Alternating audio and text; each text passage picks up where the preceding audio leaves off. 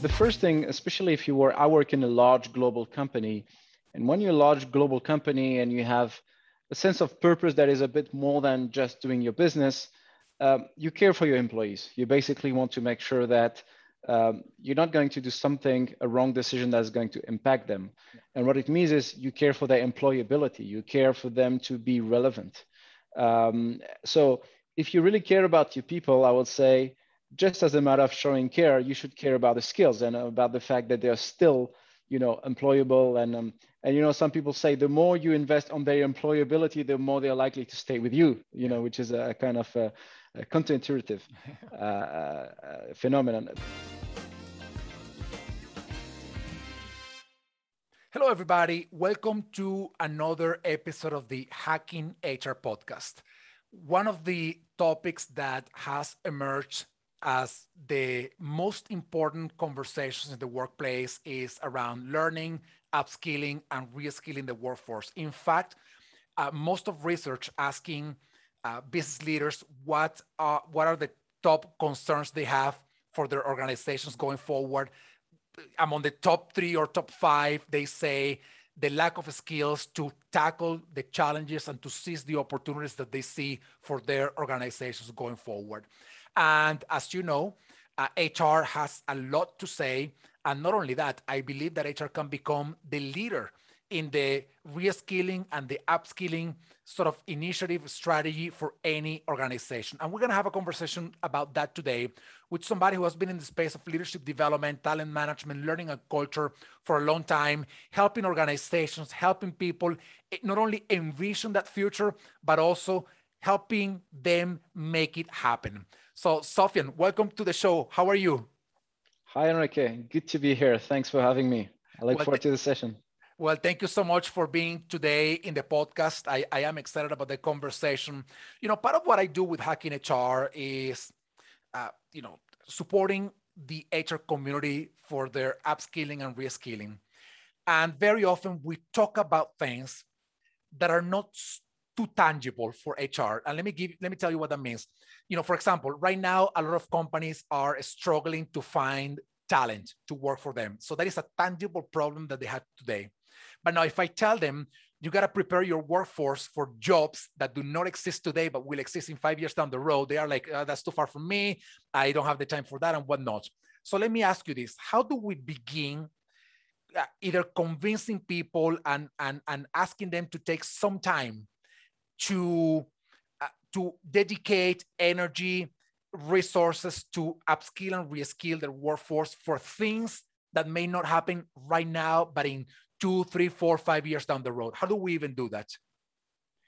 Yeah, I hope I can answer that with clarity, but let me start with my kind of intuitive thinking around it. I mean, the first thing, especially if I work in a large global company, and when you're a large global company and you have a sense of purpose that is a bit more than just doing your business, you care for your employees. You basically want to make sure that you're not going to do a wrong decision that's going to impact them. And what it means is you care for their employability. You care for them to be relevant. So if you really care about your people, I would say, just as a matter of showing care, you should care about the skills and about the fact that they're still, employable. And some people say the more you invest on their employability, the more they're likely to stay with you. Which is a kind of a counterintuitive phenomenon. The other thing I will say is, it's not just because it's the right thing and it's cool and it's nice with people. It's also the right thing to do, because if you don't invest on your people and you consider, your people are your best asset. When you have an asset, whether it's a building or something, you invest on it to make sure that it keeps the same value. And it's the same for people. Yeah. If you don't invest in them and make sure they upskill and reskill and get ready for the future, what you end up having is a liability where you have thousands of people who have skills that you don't need. And then the question comes, what do you do with that? And to avoid getting into a massive, downsizing like some companies are doing, you'd rather be proactive. So I would say these are the first 2 angles I will initiate a discussion mainly with the business leaders. Yeah, and you're actually making me think that if all the companies in the world decided not to invest in the long-term employability and skills of their workforce, what's going to happen when that future actually arrives is that there won't be talent to fill up the new jobs needed because nobody ever invested in them. And that's Absolutely. quite a problem for organizations.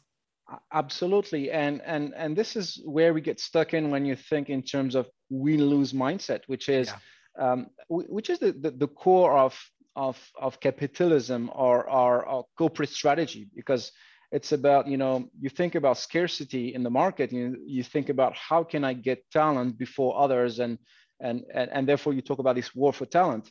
But this game of reskilling is a game where if we all come this together, we all win Yeah. as an industry. And if you're like, okay, I'm going to let the others invest and I'm going to build on their efforts, actually you end up losing yourself. So I think it's also a paradigm in the society that is happening. This kind of win-lose mentality is somehow shifting away slowly. Absolutely. One thing that um, that I believe HR can be a true change maker and an agent of leadership for organizations and people towards the future of work is in this very space, in the space of upskilling and reskilling. And I Yeah, don't mean this as in creating a leadership development program. I mean, that's kind of like that traditional approach is kind of like the old school thinking. yeah, What I'm saying is, I believe that HR can look into the future and say, you know what, this is the direction in which our industry is going. And one example that I love that I have mentioned to HR in several opportunities is the manufacturing space and 3D printing. It is expected that in America, by the year 2030, 50% of the households will have a 3D printer at home. The yeah, disruption of the manufacturing sector will be dramatic because of this. There will be, we will need a new set of skills and whatnot. So if HR can look into that, they can also help their people prepare for it right now. So what do you see absolutely. the role of HR being in all this, besides being a leader, hopefully you see that way, what do you see the role of HR being in all this big question of upskilling and reskilling the workforce? Yeah, absolutely. And that resonates particularly well because I work for a chemical company that produces plastics, and this is at the core of our industry. Um, Look, I think there are a couple of challenges here. The first thing is convincing people that we need to reskill, and especially in the manufacturing world where people are thinking about, we've always been effective, we just need to have more margin and be Yeah. more efficient. Uh, it's very hard for business leaders to think in terms of the future of the skills. So I think the HR role here is to look beyond what's there, and look at the, short-term, mid-term, and say, these are the skills that are the most demanding. These are the skills that are going to impact our strategy in the future. And somehow educate. I don't like the word educate because it feels like HR knows everything and is telling, Yeah. but it's more like partner, the kind of knowledge partnership with the business into, okay, you're going that direction, but do you know that in the next 5 years, the differentiation in this industry will be through technology, and if it's through technology, what's the impact on our people? What are the key skills we need to have right now? Reskilling is not easy, and I don't see any big company that can say we have reskilled successfully. It's a Yeah. continuous Yeah. battle, if you will, and you always have the question, reskilling for what and for Yeah. when? Yeah. And the challenge that comes is like, okay, um, today we're going to invest massive amounts of time and investment to make sure we get the skills of let's say data scientist or data science or whatever. And the risk here is you try to move the whole organization to invest in this and build, and by the time you build it, the world has changed, so these Yeah. skills are no longer needed. Yeah. And you can be smarter or try to be smarter and say, okay, I'm going to invest straight into what's needed in 5 years. So by the time I do it, but this is very risky as well. Yeah. And also for business leaders, why should I spend money on something that is going to come back in 5 years? I have urgent needs in the next 5 years. I may not survive. So that's always a tricky conversation to have. And I think that we should always be, somehow have three types of speed. One is like the urgent today, and and there are ways to address that. You could look at the gig workforce that is, growing and growing. I think it's more than 50% of the workforce in the US. And you can look at consulting, you can look at automation, etc. Then you have a midterm, which is a kind of 2 to 3 to 4 years, where this is where I think the main game is. It's really where it's the most important. The long-term game needs to be played, but you have more time, and it's always a kind of risky, and it needs to be very in touch with the corporate strategy. This is how I see those things. Yeah, absolutely. One thing that this is reminding me is how important it is for business leaders, of course, but again, for HR leaders, and I especially address this to HR because I think this is a wonderful opportunity to make a significant difference. Yeah. But they have to step out of traditional HR thinking and start looking into other industries. One thing that comes up when I keynote a session or I do a presentation, I talk about climate change, and people are like, wait a second, you're talking about the future of HR and you're bringing climate change. What is the relationship between these two things? And it's very clearly, just look at some of the countries that are at most risk from climate change, and their diasporas, including highly talented people, will be migrating from one place to the other. I mean, if you don't take this into consideration for your future recruitment, talent strategies, employee experience, your technology platforms, you will be missing an opportunity to get ready for something that we know it's going to happen. So, but it's a stepping out of traditional thinking, right? Absolutely. And, the first thing I will say, if you rely on business leaders to do that, you're not going to get there, because they really need the help of, HR, and understand the skills, how we build skills, what kind of time frames, what kind of efforts, etc. But back to your point of, the central role of HR. I like to use a metaphor which is not mine, but usually we say in HR, you need to have a bit of a telescope, a microscope, and a kind of periscope. So the kind of the telescope, long-term, strategic, big picture thinking. You need to have the microscope to look at details and analyze. But the periscope is what I like. Like when everybody's in the water, you need to be able to go out of the water and look at what's around. Yeah. And I think in that space, this is what HR needs to do. And the traditional workforce planning, strategic workforce planning that many big companies have, I'm sometimes quite critical about this, because it's a very rigid, mechanistic way, focusing on numbers and not really on insights. And usually, you deploy a big plan with a lot of Excel sheets and lines and columns and numbers, but the quality of the dialogue is what's important. And this is really where HR needs to be leading, and is to kick off a dialogue around this.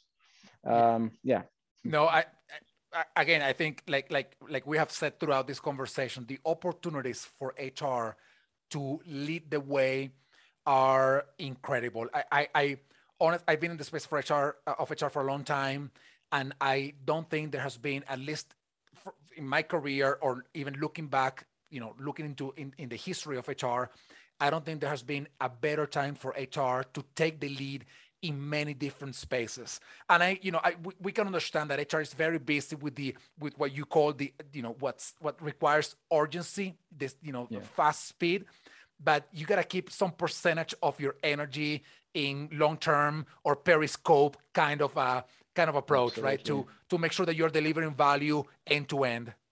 Absolutely. And I think it's not only about doing it ourselves as HR, it's about driving that with the business leaders. It's about holding business accountable to say, hey, what are you doing for the future?